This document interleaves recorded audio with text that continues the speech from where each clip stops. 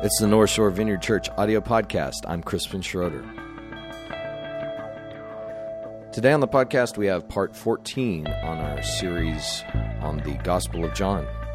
Today's message is entitled, God's Son Breaks the Sabbath.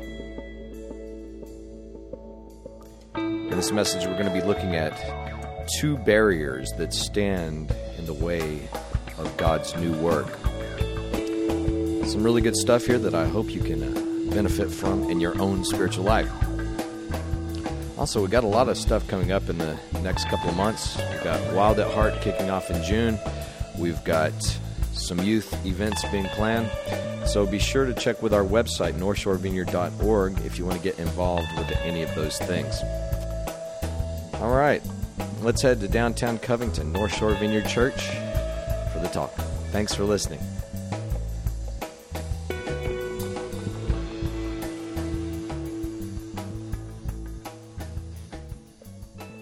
In the Gospel of John, part 14, and I'm going to recap from 2 weeks ago. We're talking about this story about this paraplegic guy that was next to the pool of Bethesda in Jerusalem. Now, there's a religious festival going on. This guy's been there 38 years. Okay, I'm 39 years old. How many of y'all are below the age of 38? We got a few in here. Yeah, we've got some liars up in here and everything like that.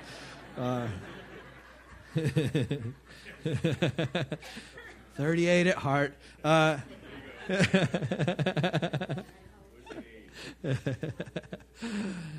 got some old people up in here. No. Reverse the numbers, maybe. No. Just kidding. 93. 92. Dang. We'll give it up for that. So when I look at this story, this guy's been there for 38 years. That's pretty meaningful to me. That's my whole life. And this guy has been sitting by this pool. And they had this superstition going with this pool that if the waters began to stir, they said, oh, that's an angel. And so whoever's the first person in the water gets healed. Well, the pagans and the Jews kind of believed this. So it was kind of a sacred place to both of them. But it's just a superstition. And so this guy, he was so bad off that his only hope was that maybe this superstition would come true and maybe he could be the first in the pool. But he's a paraplegic, so getting in the water ain't easy when the water starts to move. And so he's been sitting in this place for 38 years, obviously probably given up hope. And then Jesus, in the middle of this religious festival, shows up and says, hey, do you want to be healed? And he says, yes. He says, take up your mat and walk. Now, it seems pretty uncontroversial. It seems, well, this guy gets healed. But we're going to find as we read this text that Jesus was kind of picking a fight with the religious crowd by the way that he healed this guy. So that's kind of the setup for where we're at today. Picking up in verse 9 of chapter 5, says this. The day all this happened was a Sabbath. So the Judeans confronted the man who had been healed. It's the Sabbath, they said. You shouldn't be carrying your mattress. Well, he replied, the man who cured me told me to pick up my mattress and walk. Oh, really, they said. And who is this man who told you to pick up your mattress and walk? But the man who'd been healed didn't know who it was. Jesus had gone away, and the place was crowded. After this, Jesus found the man in the temple. Look, he said, you're better again. Don't sin anymore, or something worse might happen to you. The man went off and told the Judeans that it was Jesus who had healed him. This was why the Judeans began to persecute Jesus, because he did these things on the Sabbath. This was Jesus' response to them. My Father, he said, is going on working, and so am I. So for this reason, the Judeans were all the more eager to kill him, because not only did he break the Sabbath, but he spoke of God as his own Father, making himself equal to God.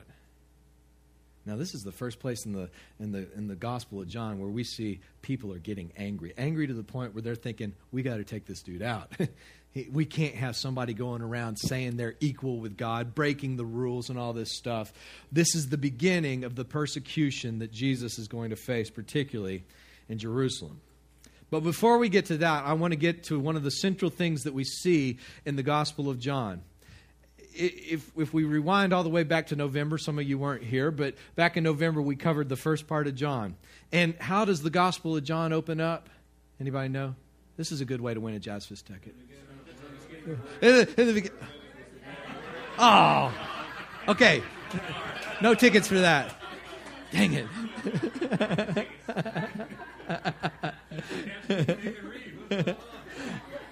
The Gospel of John starts, in the beginning was the Word. Does that remind you of anything else in the Bible? Genesis, right. Now, it doesn't take a Bible scholar. You don't have to know Greek or Hebrew or anything like that to figure out in the beginning was the Word, and the Word was God, the Word was with God, and everything was created through Him. It's my paraphrase. Don't look at the words. Okay.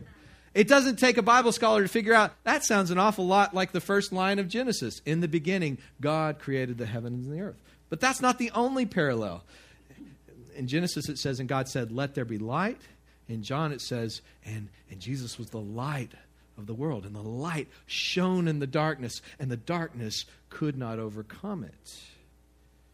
In Genesis, it says, and God created man and woman in His own image and in His likeness. And in John, it says, anyone who believes in Jesus gets to become a child of God, a son of God, gets to be in His family.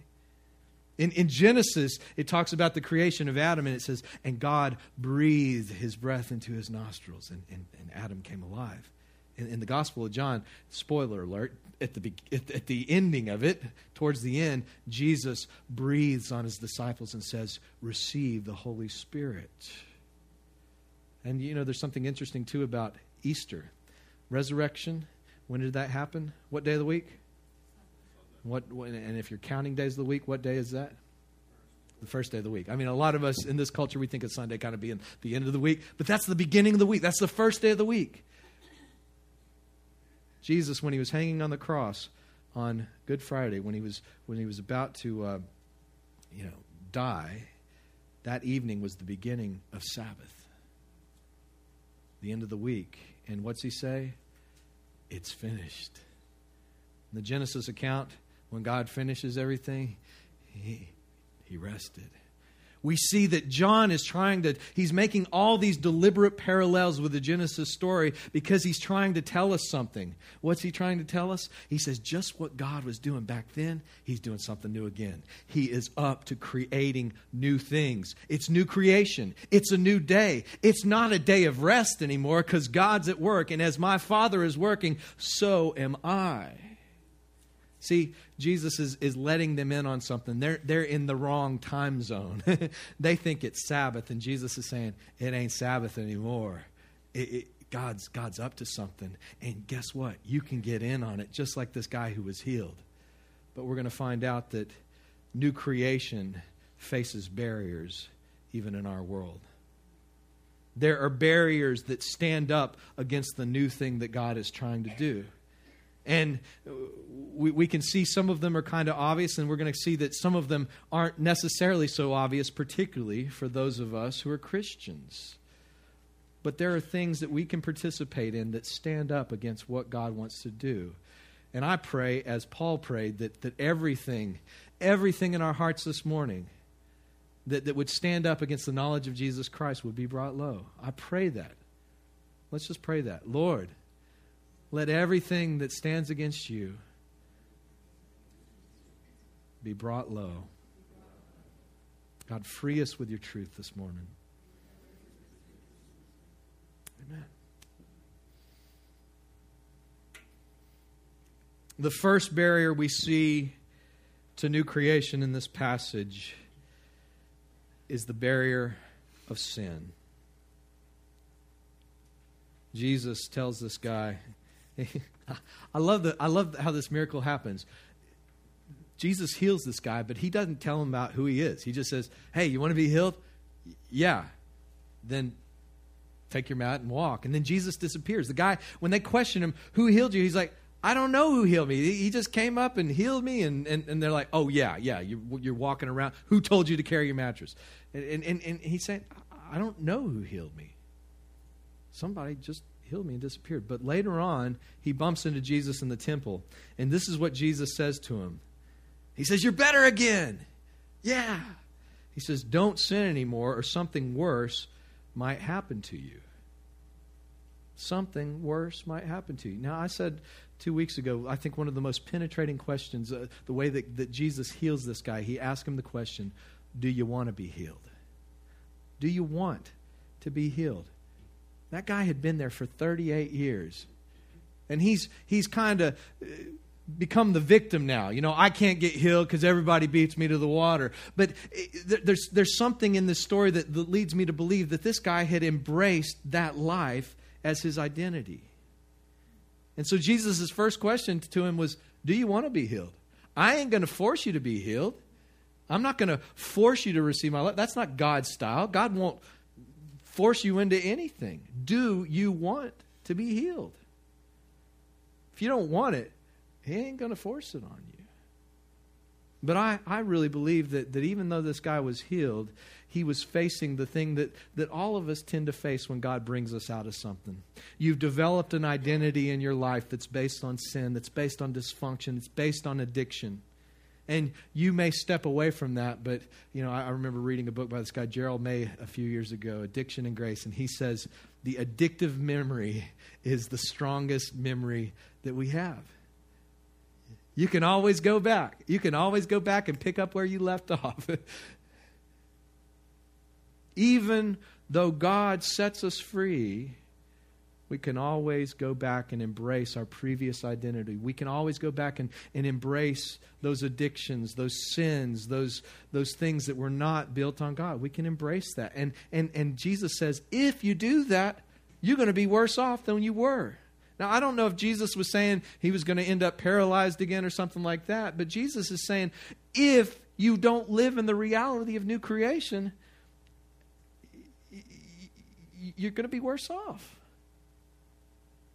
I've healed you, not just to heal you, but to bring you into a whole new reality. The reality of my kingdom, the reality of this new thing that I'm doing. Don't go embrace that. Now, I think there tend to be two kind of schools of thought in Christianity that I bump into, particularly online, on blogs and stuff. There's one group that says every sickness in your life, every bad thing, every bounce check, every crack on your windshield, every tornado, every hurricane, it's all because of your personal sin. You've probably heard people on TV saying this before. They like to say it after every disaster. That was God. He's punishing you. Then on the other side, there's a group of people that say, oh no, nothing bad that happens in life is the result of sin. What we find in this is most Bible commentators have said that when Jesus is talking to him, he's referring to that guy was probably in the shape he was, probably the sin, some sin he had committed had led to his being there as a paralyzed guy by the water. Now, Jesus doesn't say that everything happens like that, but there are certain sins that will affect us even physically. Now, not all of them, because in a couple of chapters we're going to meet a blind guy, and everybody starts asking Jesus, who sinned, this guy or his parents, that he would be born blind? And Jesus is like, it's not a sin issue. So I just want to clarify, there are some things, and really, if you look at addictions, they're coming out with some amazing technology that can scan the brains of people, and they can see what's going on in the minds. If you find a person that's been addicted, whether to alcohol or drugs for a long period of time, it actually changes their brain. There are physical changes that will happen. There are things that begin to shut down, that stop working in your mind. Physical changes that can be detected by participation in a sin. Now, I don't know if Jesus was getting at you're going to go back to being paralyzed by the pool if you sin. I don't think necessarily that's what he was saying. But we know that sin separates us from God. It separates us from people, doesn't it? It separates us from our own hearts. if I choose to look at certain things on my computer, it's going to separate me from my wife. She may not know about it, but it's going to put up a wall. If I choose to lie or cheat in business, nobody may find out at all. But it's going to affect things. It's going to put up walls. It's going to do something. Sin was such a big deal that Jesus came to deal with it, to set creation from sin. And while the love and grace and salvation of God, we can't earn that. It's offered to us without conditions. I mean, look at this guy. He's a great picture of salvation. He offered nothing. He's just a bum by the side of a pool. He can't contribute to society or God or anything. And Jesus heals him without him even asking. You can't do anything to earn God's love or His salvation. Stop trying. But once you've said yes to God, you do have the choice of living in God's reality or your own. He's not going to force you to live as a disciple of God. So we find the first barrier to new creation is our own sin. And so the first thing we need to say, am I trying to hold on to my old identity, my pre-Christ identity? Am I still getting caught up in that stuff? Or do I need to turn towards the Lord today? That's the first question. The second one's a little bit more sneaky. It's religion. We find, I think in this story, it's a really sobering, scary story for those who have faith. Because it shows us a group of people that can see a guy get healed after 30 years of being paralyzed, and they're not happy about it. Why? Because Jesus broke the rules. Now, it wasn't illegal to heal somebody on the Sabbath, but the way that Jesus does it, He actually told this guy, pick up your mat and walk. Now, there's this thing called the Mishnah. It was a collection of extra laws. Now, there's something like 615 laws in the Old Testament. A lot of laws. They had laws for everything, but it still wasn't enough laws for a lot of people. They said, we got to add some more laws. We got to clarify things. And so they actually had a law in the Mishnah that said, don't carry a mat on the Sabbath. That's pretty specific, huh? Don't walk around carrying a mattress on the Sabbath. Jesus could have healed this guy any day of the week. He could have waited till the next day, and everything would have been fine. But He deliberately heals him in the middle of a religious festival on a Sabbath day, and He tells the guy when He heals him, take up your mat and walk. He's picking a fight with religion. He's doing this intentionally, and it works. See, the thing that ought to... I'm sorry, I'm on all kinds of blood thinners, and I'm bleeding on myself here. The thing that ought to scare us is that we can get so entrenched in our own beliefs about God that we fail to see God. We can get so entrenched about our beliefs about the Bible that we fail to see God when He shows up.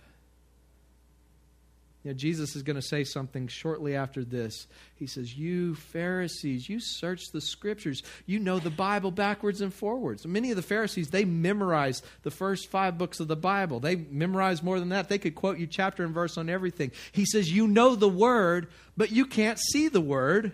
What did John call Jesus? The Word became flesh. You can't see the Word when the Word's right in front of you. Jesus says, you know the Scriptures backwards and forwards, but I'm the one that the Scriptures point to, and you can't see me, God's only Son. I've been doing a blog for about 7 years called My Life as a Wrestler. And on this blog, it's not that I wrestle in my spare time. It's more about wrestling with ideas about faith and different things in life. But it's kind of where I process my journey and ask questions and kind of invite other people into the conversation. And I like to follow a lot of blogs and read a lot of blogs, but I tell you, some of the most mean, slanderous comments I ever see are on Christian blogs. You've got a Calvinist over here and an Arminian over here. If you don't know what those are, it's okay. And sometimes I see these guys fighting each other like in such a horrible way. I think that I'm just tempted sometimes on these blogs to say, look, Jesus left this blog. He's not here. You're arguing over him, but he ain't here. Because while you may have a chapter and verse for your argument over here, and you may have 5 verses for your argument, you are failing to participate in the Word of God, Jesus Christ himself. You know, there's a type of religion that can make an idol even out of the Bible. You know, I'm a big fan of the Bible. I mean, heck, we just go through the Bible here every week. I'm a big fan of it, but I'm a bigger fan of Jesus because Jesus is the Word that transcends the story. He's what the whole Bible's about. And I want to remind you of something that my little boy said a couple of months ago, because I thought this is profound. It's kind of like where it says wisdom from the mouth of children. Ezra had prayed for months for God to show himself to him. You know, he was struggling with doubts in his own faith, and one day God answered his prayer, and he encountered God. And the next day, you know, Dino and Tevye were out of town, and we're reading the Bible, and he decides to read the book of Ezra. And so he's reading the book of Ezra, and he gets done with it. And he looks over at me and he says, Dad, reading the Bible with God is a lot better. And I said, Ezra, there's people in seminaries that need to hear that. Reading the Bible with Jesus is a lot better. There's a danger that we can get caught up in a religion that doesn't rejoice in people getting healed, that doesn't rejoice in the sick being made well, in the lost coming to the grace of God. There's a certain type of religion we can get involved in that keeps others out and that turns into a club. There's a certain type of religion we can rejoice in that not only is a barrier to new creation, but ultimately becomes anti-Christ, anti-Jesus. See, we see these people, the most religious crowd, the people who should have known Jesus when he stepped on the scene, actually become the ones who persecute Jesus, the one who stand against the kingdom of God. And that's a bad place to be. Look, I got to tell you, there's a lot of things I really believe strongly about, which is a good thing for a pastor, okay? Number one, I believe Jesus is God. I believe he's the Son of God. I believe he's the King of all, the Messiah. He's it. But apart from that, I hold on to a lot of my other beliefs with a little bit looser than I used to. Because I see that as a pastor, I'm in a really scary place. I can easily turn into one of these religious numbskulls who knows everything but fails to know Jesus. And I'm scared of that. I don't want to be the person that misses Jesus when he steps on the scene, or that gets angry because somebody got healed and somebody broke the rules to do it. I want to be the type of person that when I see somebody get healed, yay, cool, even if I had nothing to do with it. And I probably won't, even if it happens. Anything apart from the main things of loving God and loving people, we can argue all day about that stuff. And I like arguing, you know, as much as the next guy, okay? But I got to hold on to these things a little bit looser, lest religion becomes a barrier to the new creation work that God wants to do in me and through me. See, I think, you know, when we looked at the book of Philippians last year, one thing that Paul says over and over, he encourages people to have a spirit of humility, to work things out with one another. We could use a lot of that in the church today,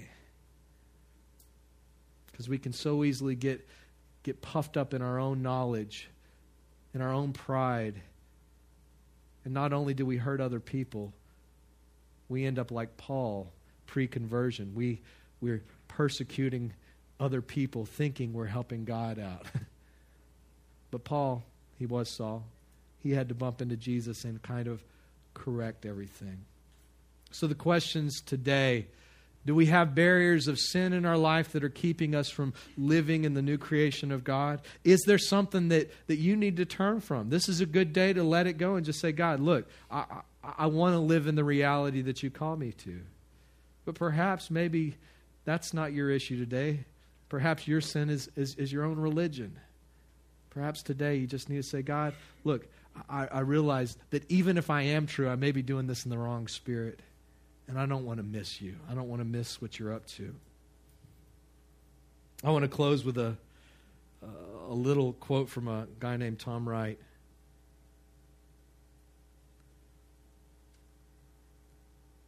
John 1:11 says this, He came to His own, and His own didn't accept Him. They were not ready for new creation, for the living Word of God to come to them with new things to say. They were living in the old time zone, and were angry with Jesus for, as it were, waking them up too soon. The battle of the time zones will continue until it reaches its climax on the cross.